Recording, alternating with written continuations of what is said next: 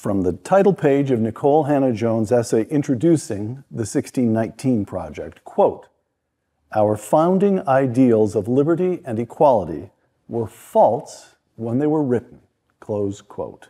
The United States of America, a racist fraud. With us today, three African-American intellectuals who do not buy it. Glenn Loury, Ian Rowe, Robert Woodson, on Uncommon Knowledge now.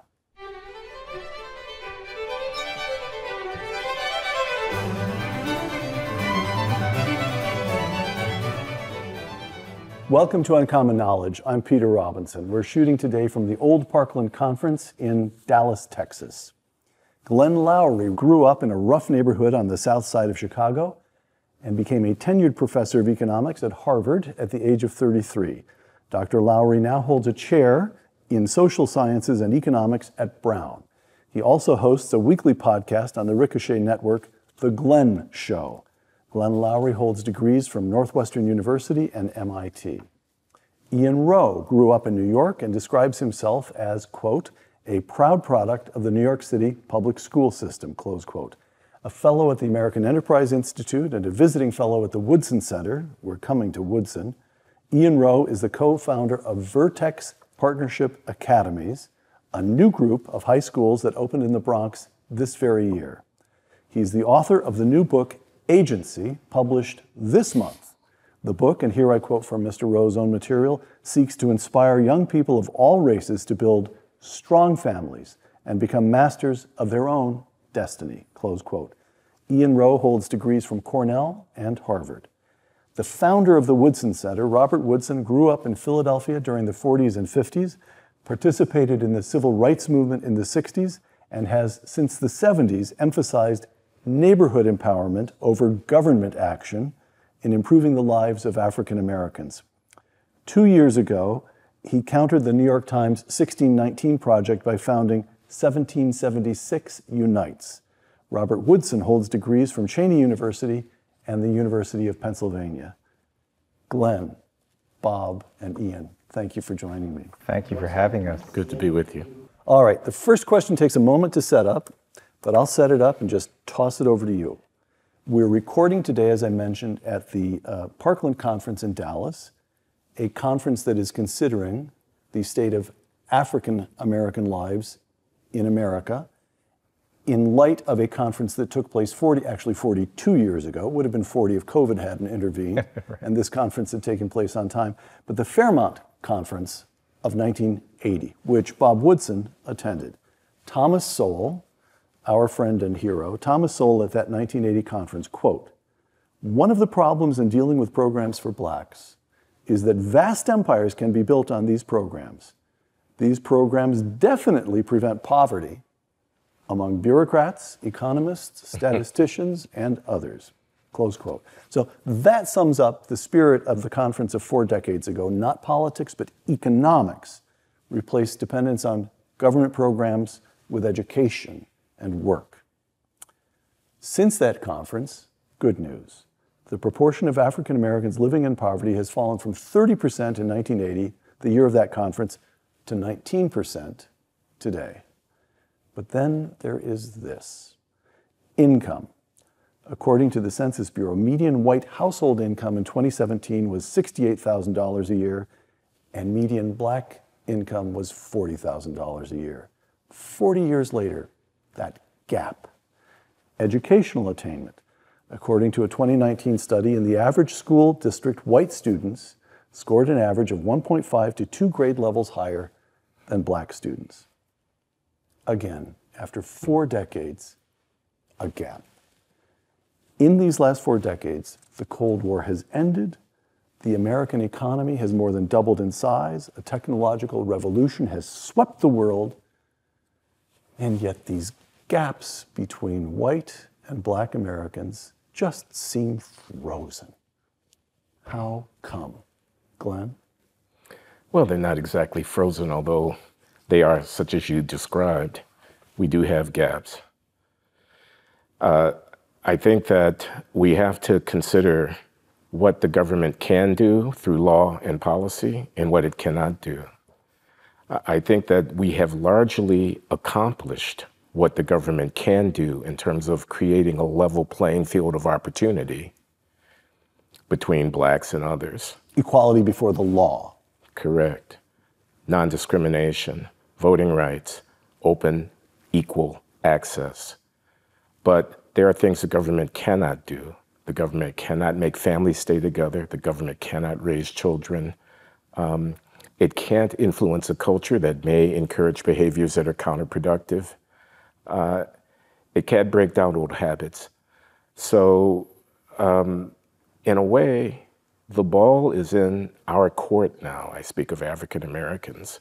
The society is open and fair and free to a very great extent.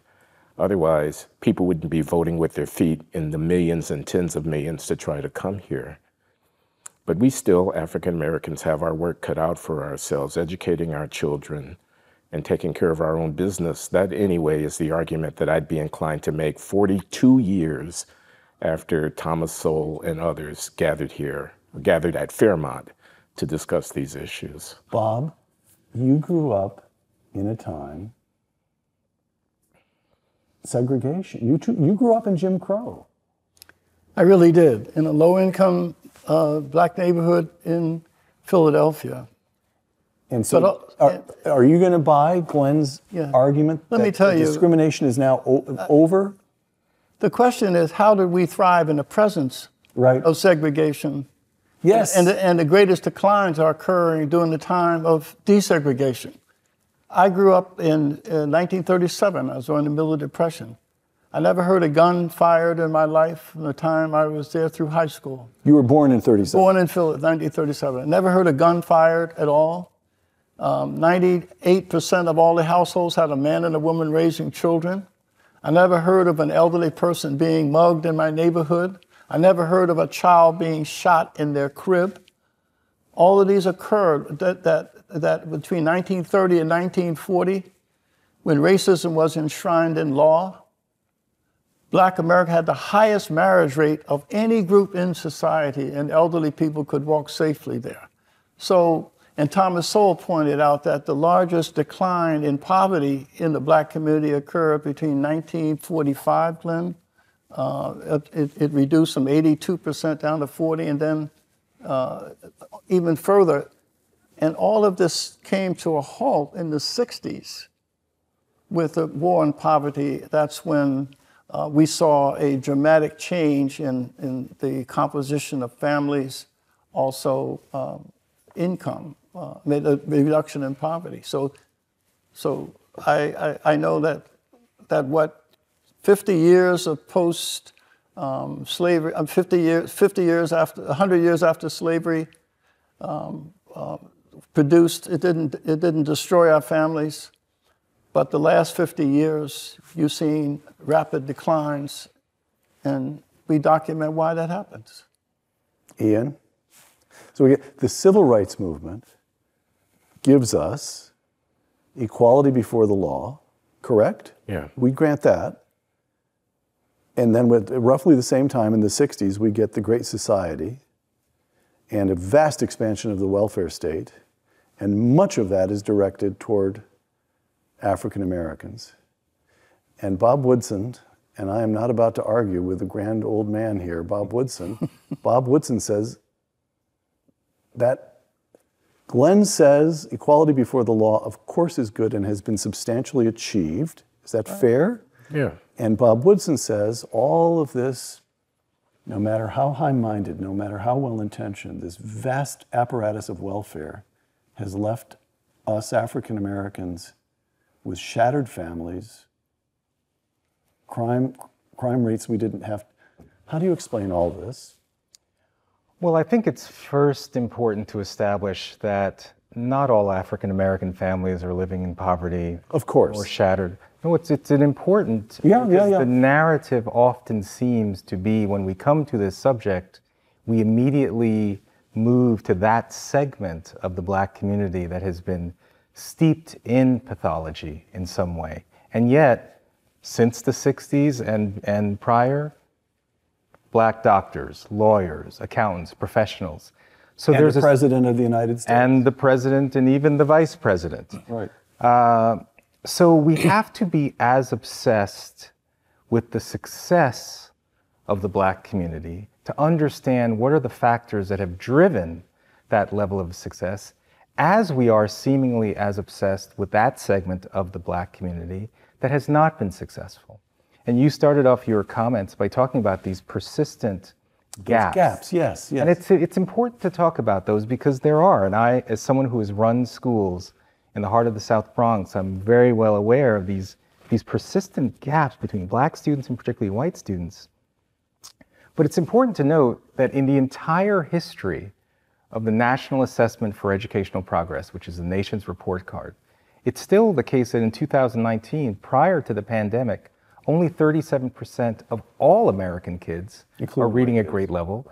And even white kids have never been higher than about 44% of white kids reading at grade level. So what's interesting about that, it's unlikely that systemic racism is the reason that white kids are not reading at grade level. So the question is, what are the factors beyond race that are driving low performance outcomes for kids of all races? And to the degree that we can start to distinguish this idea that disparity must equal discrimination, we need to break that, because that monocausal type of thinking shrouds all of these other factors that are so important in the Black and other communities: strong families, access to school choice, high expectations in curriculum. These are the things that I think if we were to, in a sense, not to ignore the impact of racism, but put it in its proper context, to really ask the question, to what extent does racism really explain these disparities, given some of the achievements of equality under the law and the levels of success that do exist within the Black community, and have hard, honest conversations about how these other factors are really driving these disparities. Okay, let's go to the 1619 Project. Because one aspect of understanding the Black experience in America is understanding America, right? New York Times editor Jake Silverstein, introducing the 1619 Project, he wrote an essay that introduced it. Quote, 1776 is the year of our nation's birth, but this fact, which is taught in our schools and celebrated every 4th of July, is wrong. And the country's true birth date was in 1619, the year the first slaves reached North America, close quote. So the New York Times knows what the problem is. The country was racist from the get-go. Okay, now here's a tweet from Brother Glenn over here. After the 1619 Project won a Pulitzer Prize, Lowry has the effrontery to post this tweet. A group of scholars, myself included, are calling on the Pulitzer Board to revoke that prize. Close quote. You'd better explain yourself. The New York Times? Come on. Well, it was a Pulitzer Prize for a piece of journalism that was flawed. This had to do with the essay that Hannah Jones penned to open the magazine's special issue, in which she alleged that the generation of founding Americans who fought the Revolutionary War against Britain did so in order to preserve slavery, or because they felt that Britain was a threat to the preservation of slavery in the colonies. And distinguished historians have come forward to say that that is simply false. So I thought and think that veracity and accuracy of historical argument should be at least a necessary precondition for the awarding of a Pulitzer Prize. But I want to say something else, if I may. Please. Which is that the reason that something like the 1619 Project could have such cachet as it does have is because of the disparities. The disparities are the underlying fuel to the political bonfire that we saw after the killing of George Floyd in 2020. The disparities don't address the problems that are affecting all Americans. I agree with Ian about that, but they are nevertheless a very important reality, and that has political consequences. The thing that, and I think this is at the heart of the issue, the disparities have to be addressed. The question is, what's the theory upon which why those disparities? Indeed. In 1619 Project, they argue that the United States has anti-Black racism in the very DNA of the country. So think about that. So for them, there is no other explanation. All of these things in terms of family structure, access to great schools, high expectations, none of that matters relative to this force. Let me quote you, Ian. This is a piece you wrote about the 1619 Project. As educators, and again, you run charter schools in the Bronx, as educators, we must reject the tired ideas of the 1619 Project. And I love this. We do our scholars no favors by treating them as victims. In my entire 10 years of running schools, I never had a single parent ask me to make sure in the curriculum we teach our kids that they're just going to be victims of this white power structure, abandoning their agency. Robert Woodson on the 1619 Project. As the Woodson Center scholar Delano Squires has noted, we are now beset, listen to this. It's not often I wish I'd written something myself, but this is really good. We are now beset by white liberals who are looking for absolution from sins they didn't commit, and Black liberals who are looking to be affirmed for injustices they didn't suffer. Bob, explain yourself. I mean, it's all of this false narrative driven by elites on both sides who are victim signaling. And also, I think, publishing a false narrative that is untrue. The assumption is that a lot of the challenges facing a lot of low-income communities of out-of-wedlock birth and what have you is a directly attributed to the legacy of slavery and discrimination. And so what we did... And that cannot be true because you knew an African-American community when you were a kid that didn't suffer from any of that. No, and we all could read, you know. But we also, in our essays, did not want to just offer a debate. We wanted to offer a counter-narrative that was inspirational and aspirational. We tell examples of in 1943, when Eleanor Roosevelt, there were no Black naval officers. And so Eleanor Roosevelt persuaded her husband to force the Navy to train them. So they trained 16 college-educated men. Well, the Navy said, we're going to give them in 8 weeks what we give the white cadets in 16 weeks. So when these men found out about it, they covered the windows in their barracks and stayed up all night and studied. And when they were tested, they scored in the 90th percentile. They said, oh, they cheated. So they took them individually. They scored in the 93rd percentile. And eventually they were commissioned. But those test scores are still the highest ever obtained in that school. And there are other examples from the past where under horrendous circumstances, we outperformed. We performed in the presence of these obstacles. And so these are very important lessons for people because people are motivated to change and improve when they see victories that are possible, not constantly reminding them of injuries to be avoided. Right. So, Glenn, if we could wave a magic wand and give African Americans, all Americans for that matter, but we're talking about African Americans because we've got these disparities, some large percentage of kids raised to the age of 18 in a home with both parents present, instead of a tiny percentage. Make it 60, 70%. There are going to be divorces, families have to, fine. Sure. Let's get it over half. Give them decent schools. Really, three things as far as I can tell. I'm putting this to you, I'm not announcing it, I'm putting it to you for your correction and amendment. And then the third, we let them grow up in neighborhoods that are safe. If we do those three things, now that there is fundamental equality before the law, we could just sit back and let it rip, couldn't we? From your mouth to God's ears. Indeed, we could. And, you know, there's no reason to expect that in an ideal society, every group is going to come out in equal wealth holdings and equal professional achievement and so on.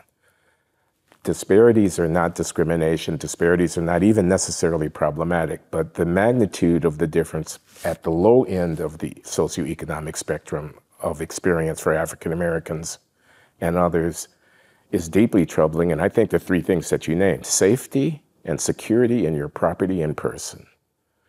A place where your children can realize their full human potential through assiduous attention to their development.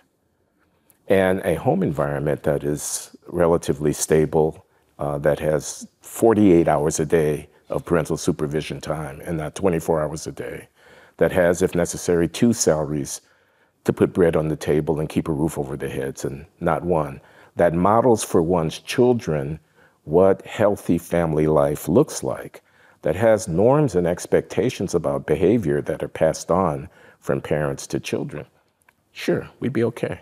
We'd be okay. So here, I've got a lecture that you delivered in 2012. Raising the issues of morality and values is vitally important. The family and church, you two listen to this too, because I'm going to come to you in a moment.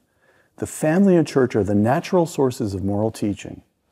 Indeed, the only sources, close quote. Okay, so here's the problem.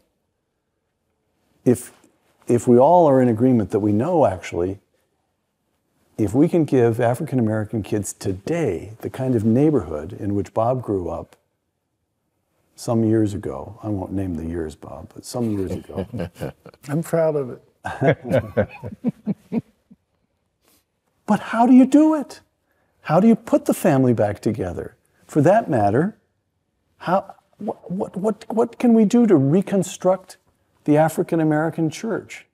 I mean, my God, I'm a white guy, and I grew up on hymns that were in those days called Negro spirituals, and I was told, and growing up in upstate New York in a white community, I was told of the importance of the black church and how African Americans endured slavery because of their deep spiritual. All of this is true, but how do you put it back together? You say, what can we do? And my answer is, who are we? The collective we of the United States of America, through its institutions, its government, and its policies, can do relatively little. There's some fiddling around the margin. There's a marriage tax. You might not want to have policy that makes it economically rational for people to avoid marriage and so on. Right. There's when the state speaks, what does it say, kind of messaging where through public programming of one sort or another, you can affirm certain values, very thin values, not something that violates the sectarian differences between us in terms of faith, but at its base, in terms of the conveying of norms and the teaching of a way of life, that's not something that the large we can do. That's something that the communal we, it seems to me, has to do. You say, how can we restore our churches? Well, we can't restore our churches, but we can. Bob? I guess I'm a radical pragmatist. That's my political philosophy. But I also know that there's great inventiveness in indigenous institutions. There are examples of grassroots leaders in America, like in Kimmy Gray, a public housing leader in Washington in the 80s.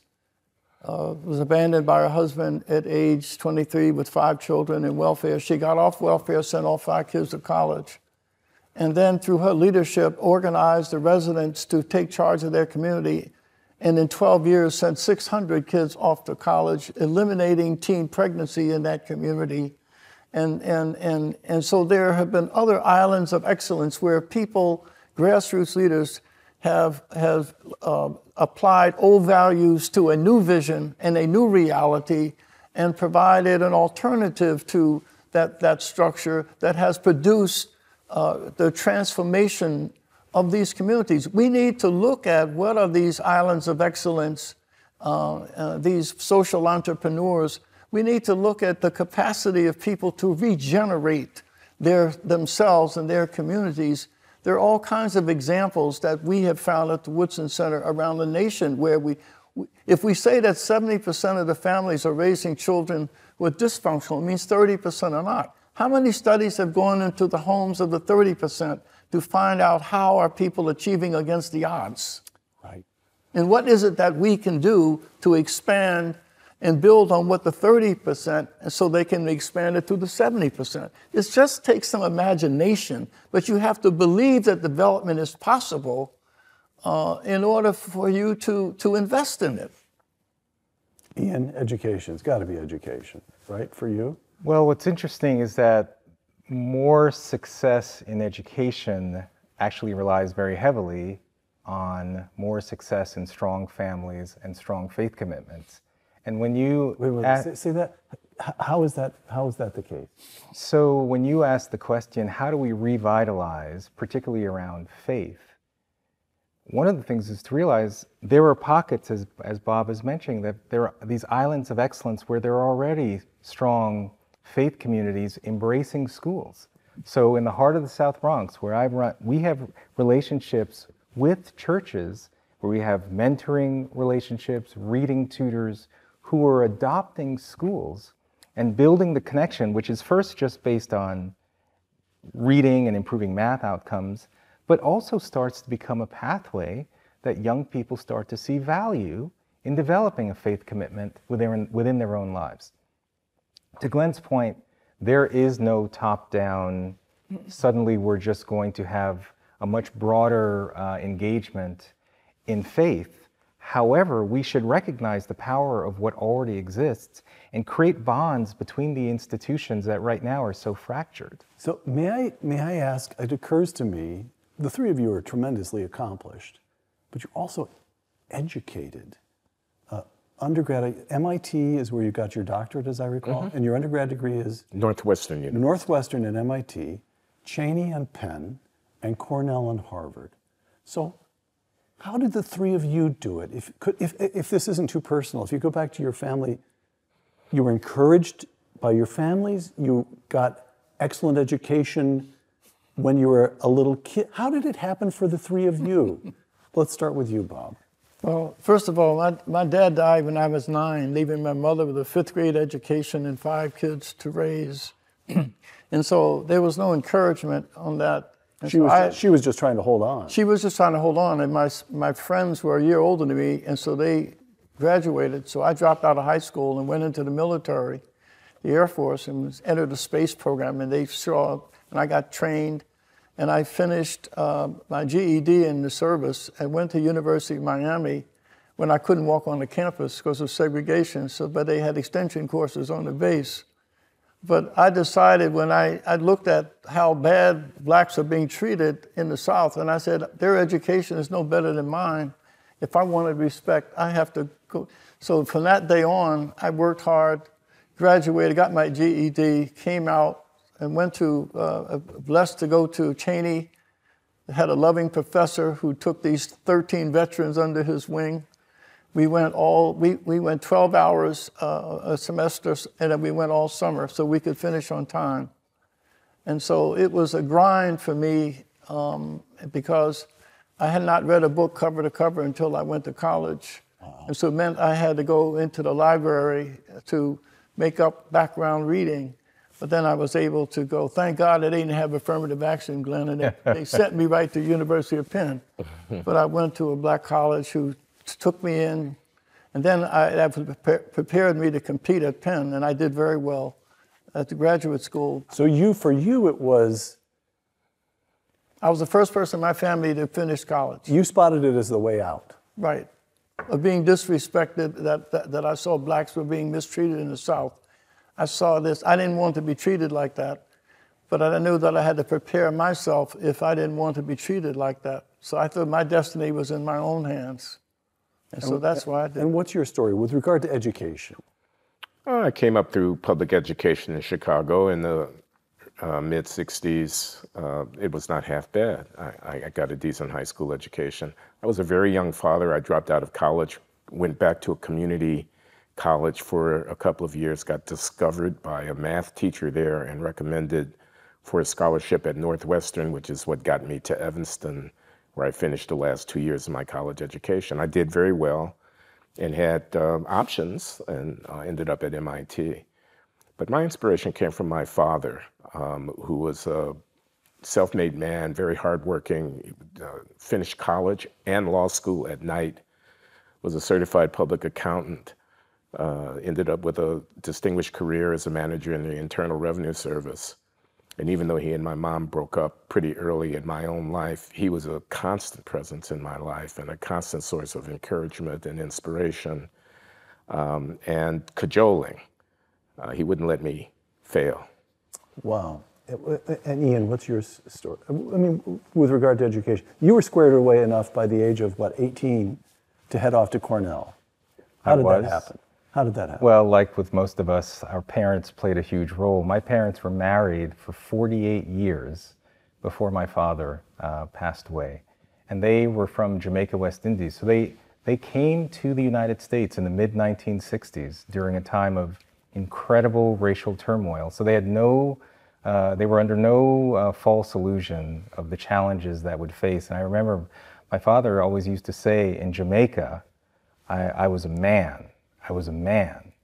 It wasn't until I came to the United States that I realized that I was a black man. Wow.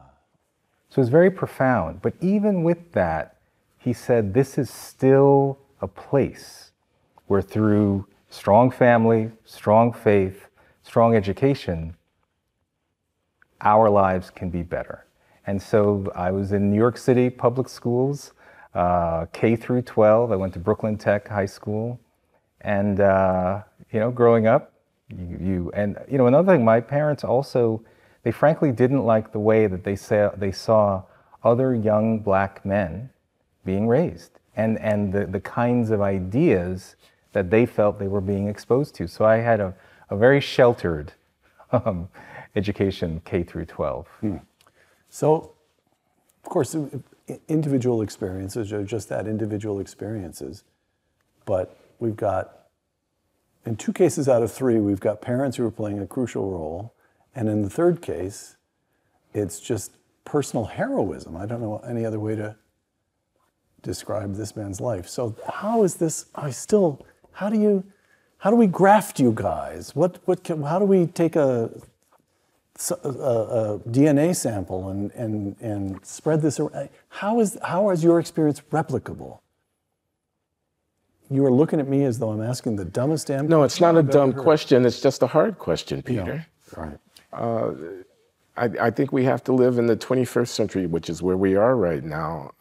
For my money, the kind of work that Ian is doing, building from the ground schools that can effectively educate young people, is one part of the answer to your question. That's a lever we can pull. But look at 7 in 10 babies born to a black woman in this country are born to a woman without a husband. That's 7 in 10.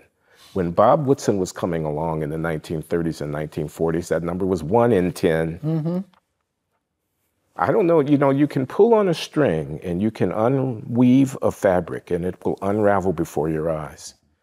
Pushing on that string is not going to put Humpty Dumpty back together again. We got a hard problem here. Well, my response is that what I tried to do is write down, I have a book called, this is a commercial, Lessons from the Least of These, where I identify what are the 10 principles that one can follow to know how to find people like this and how to promote them.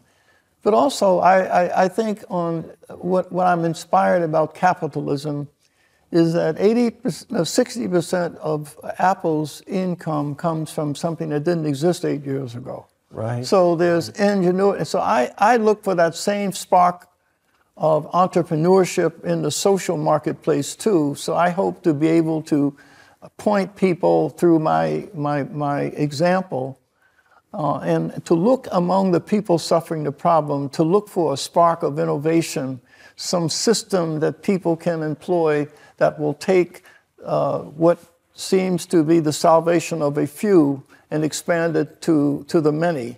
So I rely and my trust is in the inventiveness of people. Mm.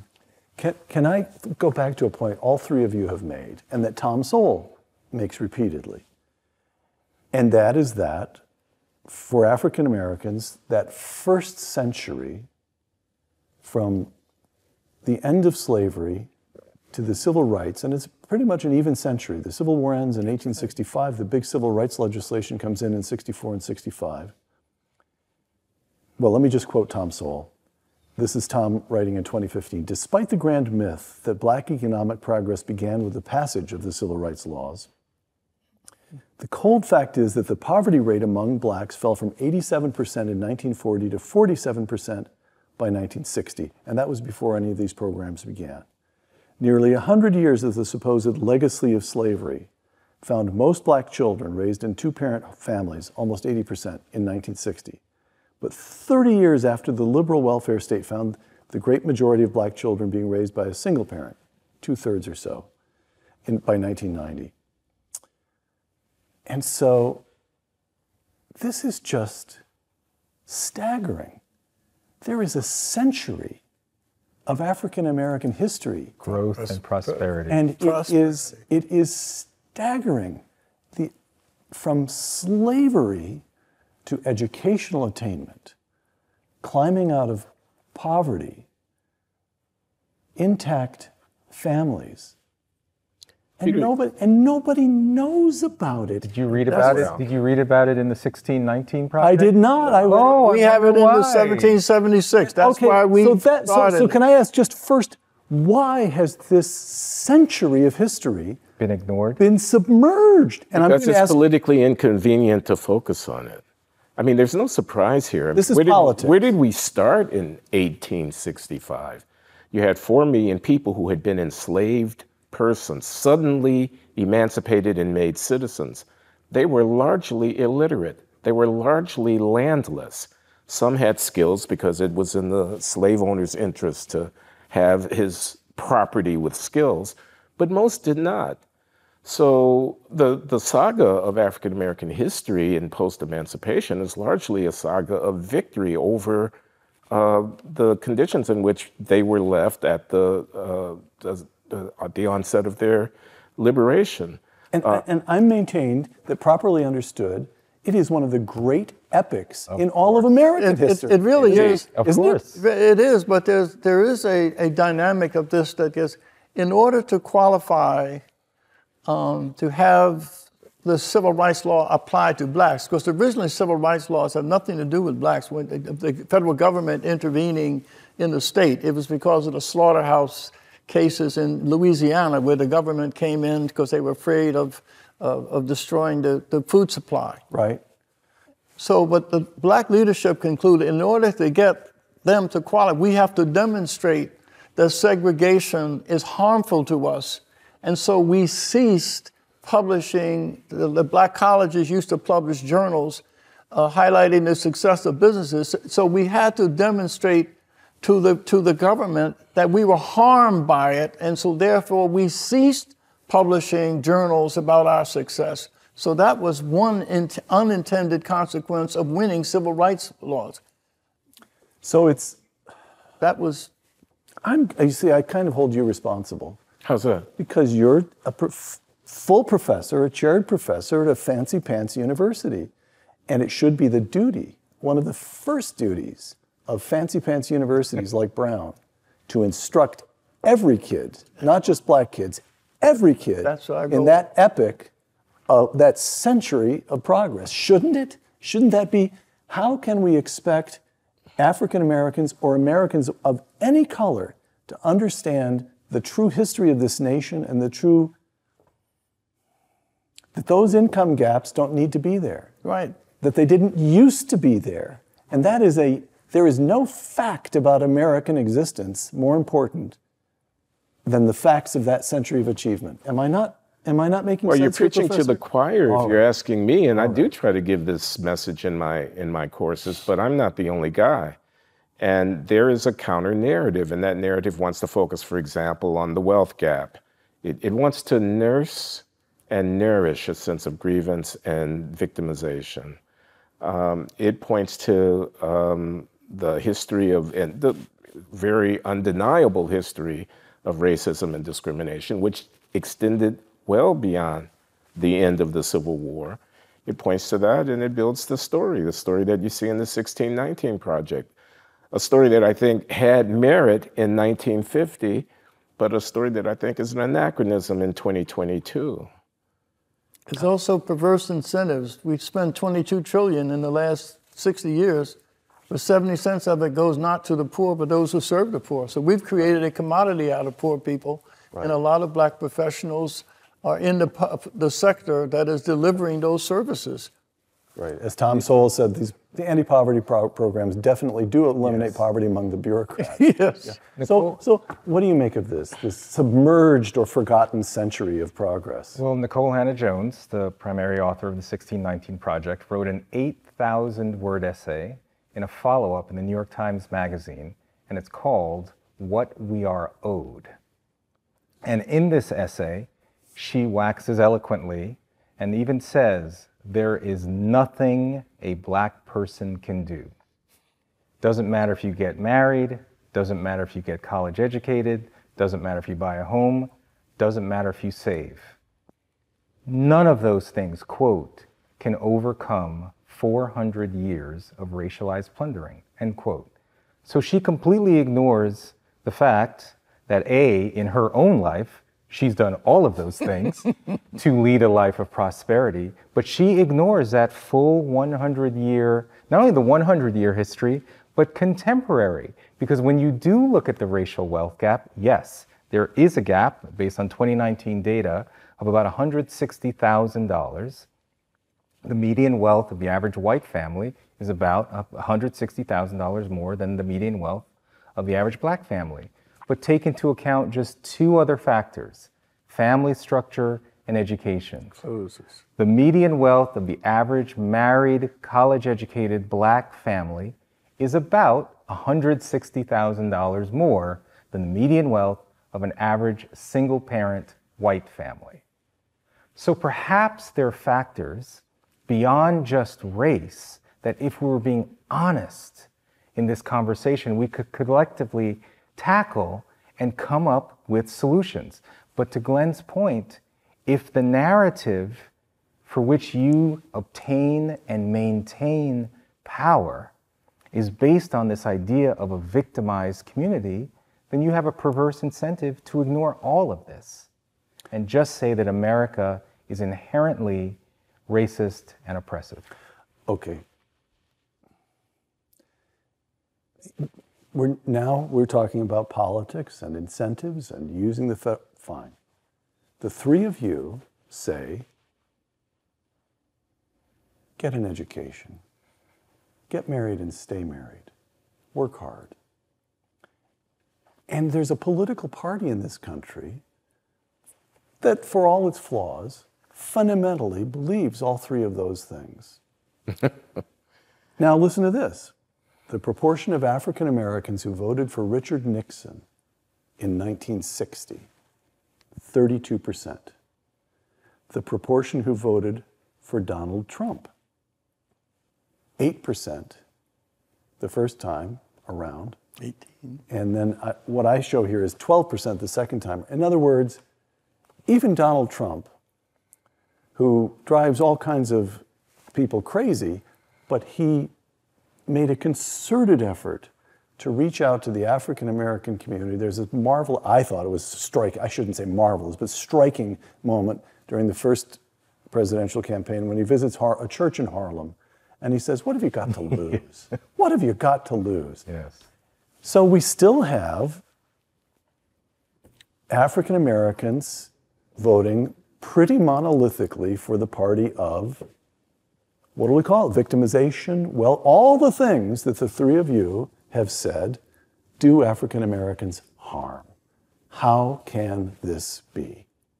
Glenn? Well, the Democrats sold the bill of goods to the black community that they were the party of civil rights and that the expanding welfare state was going to take care of everybody. And the Republicans haven't done such a good job at disabusing people of that idea. I'm not a political operative here. I'm not sure about all the mechanics of how to win votes.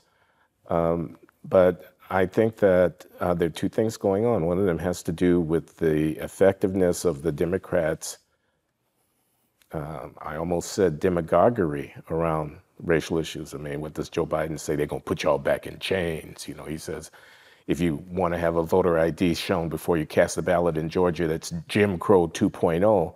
All this is about making black people afraid that racists are going to come in the middle of the night and carry us out. But the Republicans haven't done such a good job. We'll see what happens in the coming cycles. Of framing their approach and asking for the votes of African Americans in a way that disabuses us of this view that only the Democrats can lead us to the promised land. Republicans got there the old-fashioned way. They earned it. The Achilles heel has been race and poverty. Bill Bennett said that when liberals see poor people and black people, they see a sea of victims, and Republicans see aliens. But what they have done, their messaging has been horrible.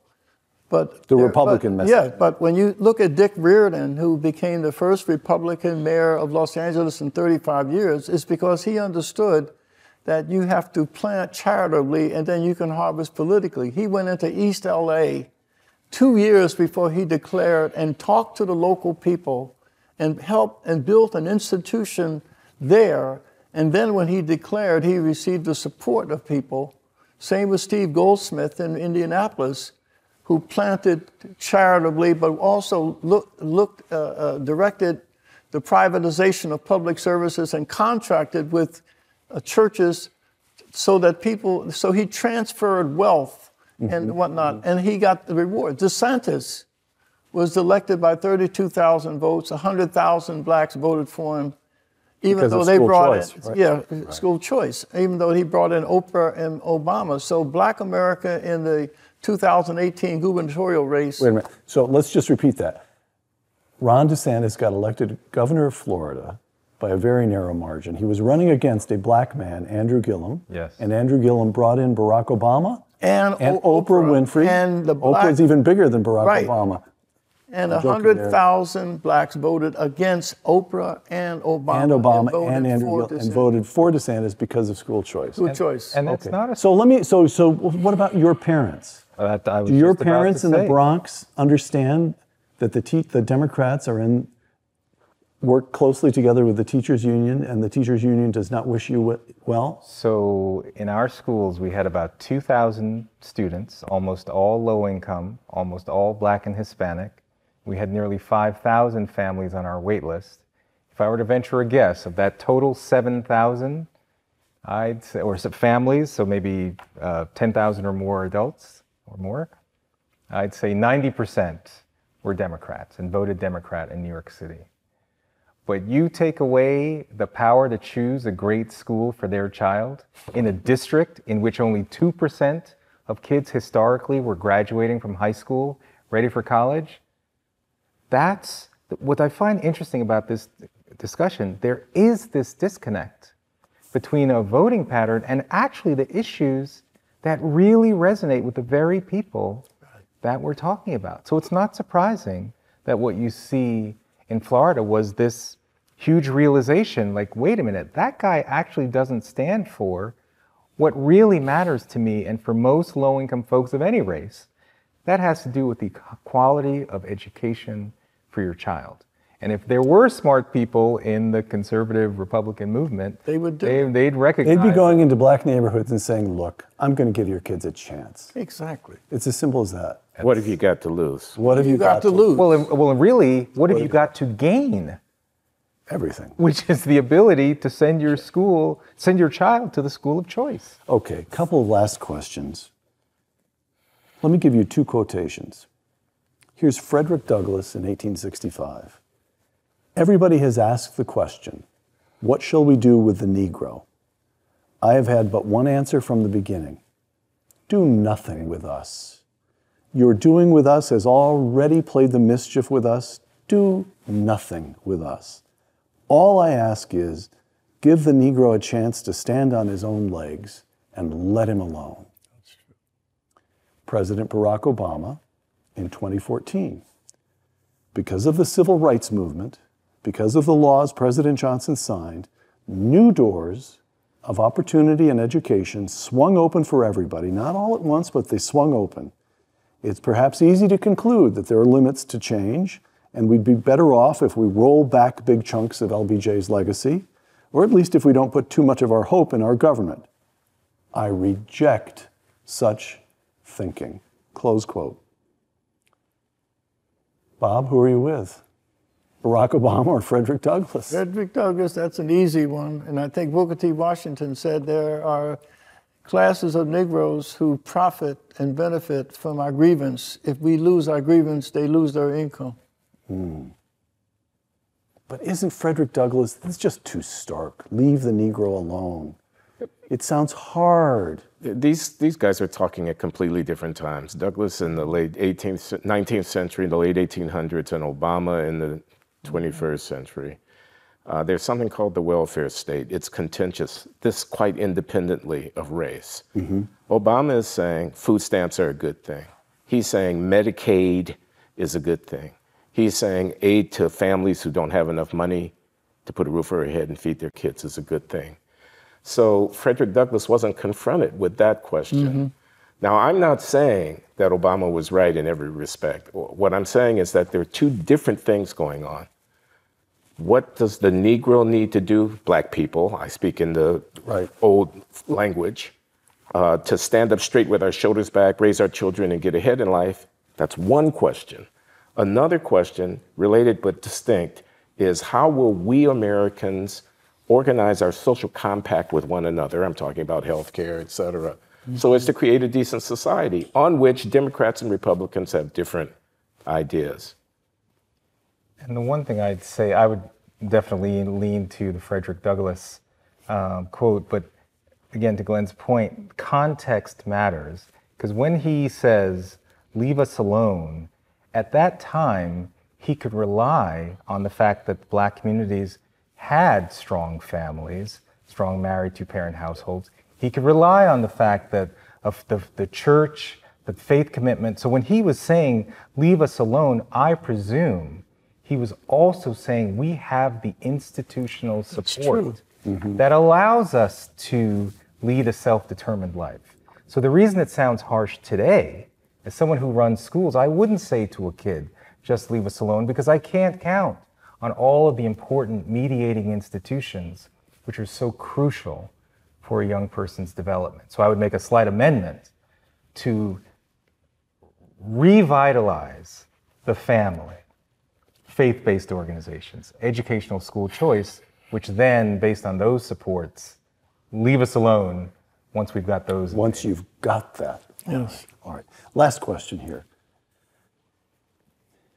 Imagine two students, one white and one black. Let's say they're college kids. They're that age, 18 to early 20s. And they're both in a college that responded to the BLM movement last year the way that all the colleges responded, with listening sessions, new committees to examine institutionalized racism, on and on and on. You know the whole scene. And both students, they're kids. They're idealistic. They want to help. They want to know what they can do. What do you tell the white kid? Wait, what they can do to accomplish help, what? To help let's put it this way, to help eliminate those gaps.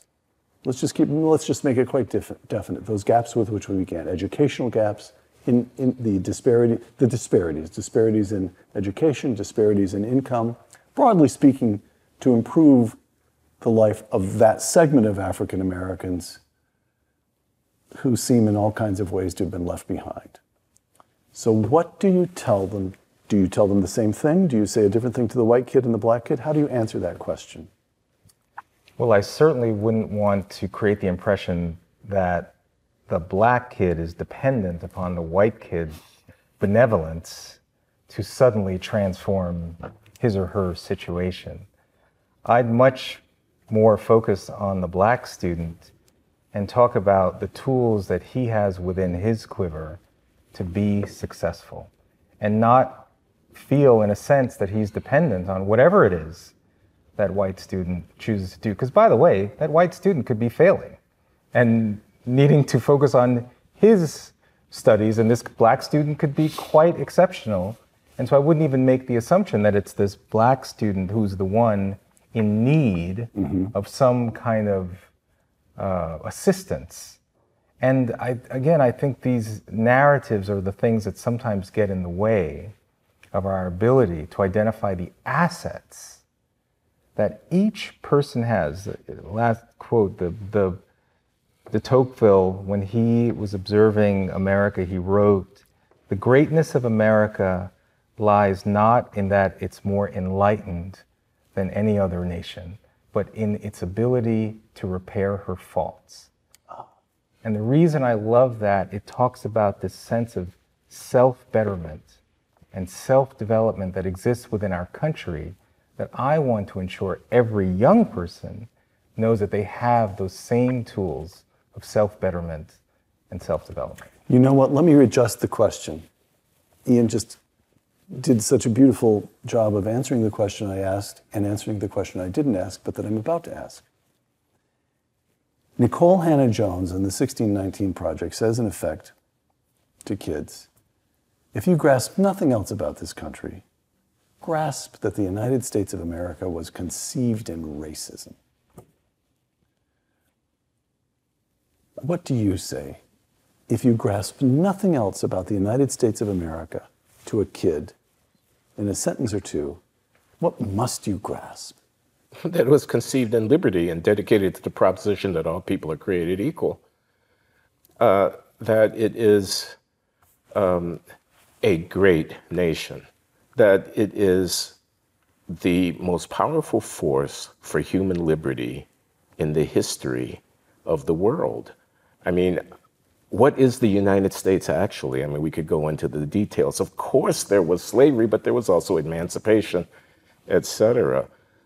We defeated fascism on two oceans in the middle of the 20th century. We stood down a nuclear-armed Soviet Union on behalf of a free world. We have the greatest engine for prosperity in the history of humankind. Anything is possible in this country. That's why people vote with their feet to come here from every corner of the world. The world is moving fast. I'd say to Nikole Hannah-Jones and anybody else who's listening, you can have your head in the 19th century if you want to, but the Chinese are coming. Bob Woodson, what would you say to a kid about this country? I would say that when you look back about how blacks have fought in every war to protect this country, and not a single one has been guilty of treason, it's because we believe, as Glenn said, in the virtues and promise of this country.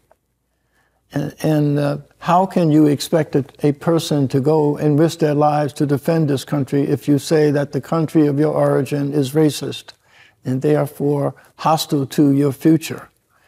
But again, what I said before, that young people are motivated to improve themselves when you show them victories that are possible. When you relate to him all of the victories of the people in the black community who built hospitals and colleges and hotels, I would just show them what we were able to do by embracing the principles of our founders. Glenn Loury, Bob Woodson, Ian Rowe, thank you. Thank you. From the Old Parkland Conference in Dallas, on behalf of Uncommon Knowledge, the Hoover Institution, and Fox Nation, I'm Peter Robinson.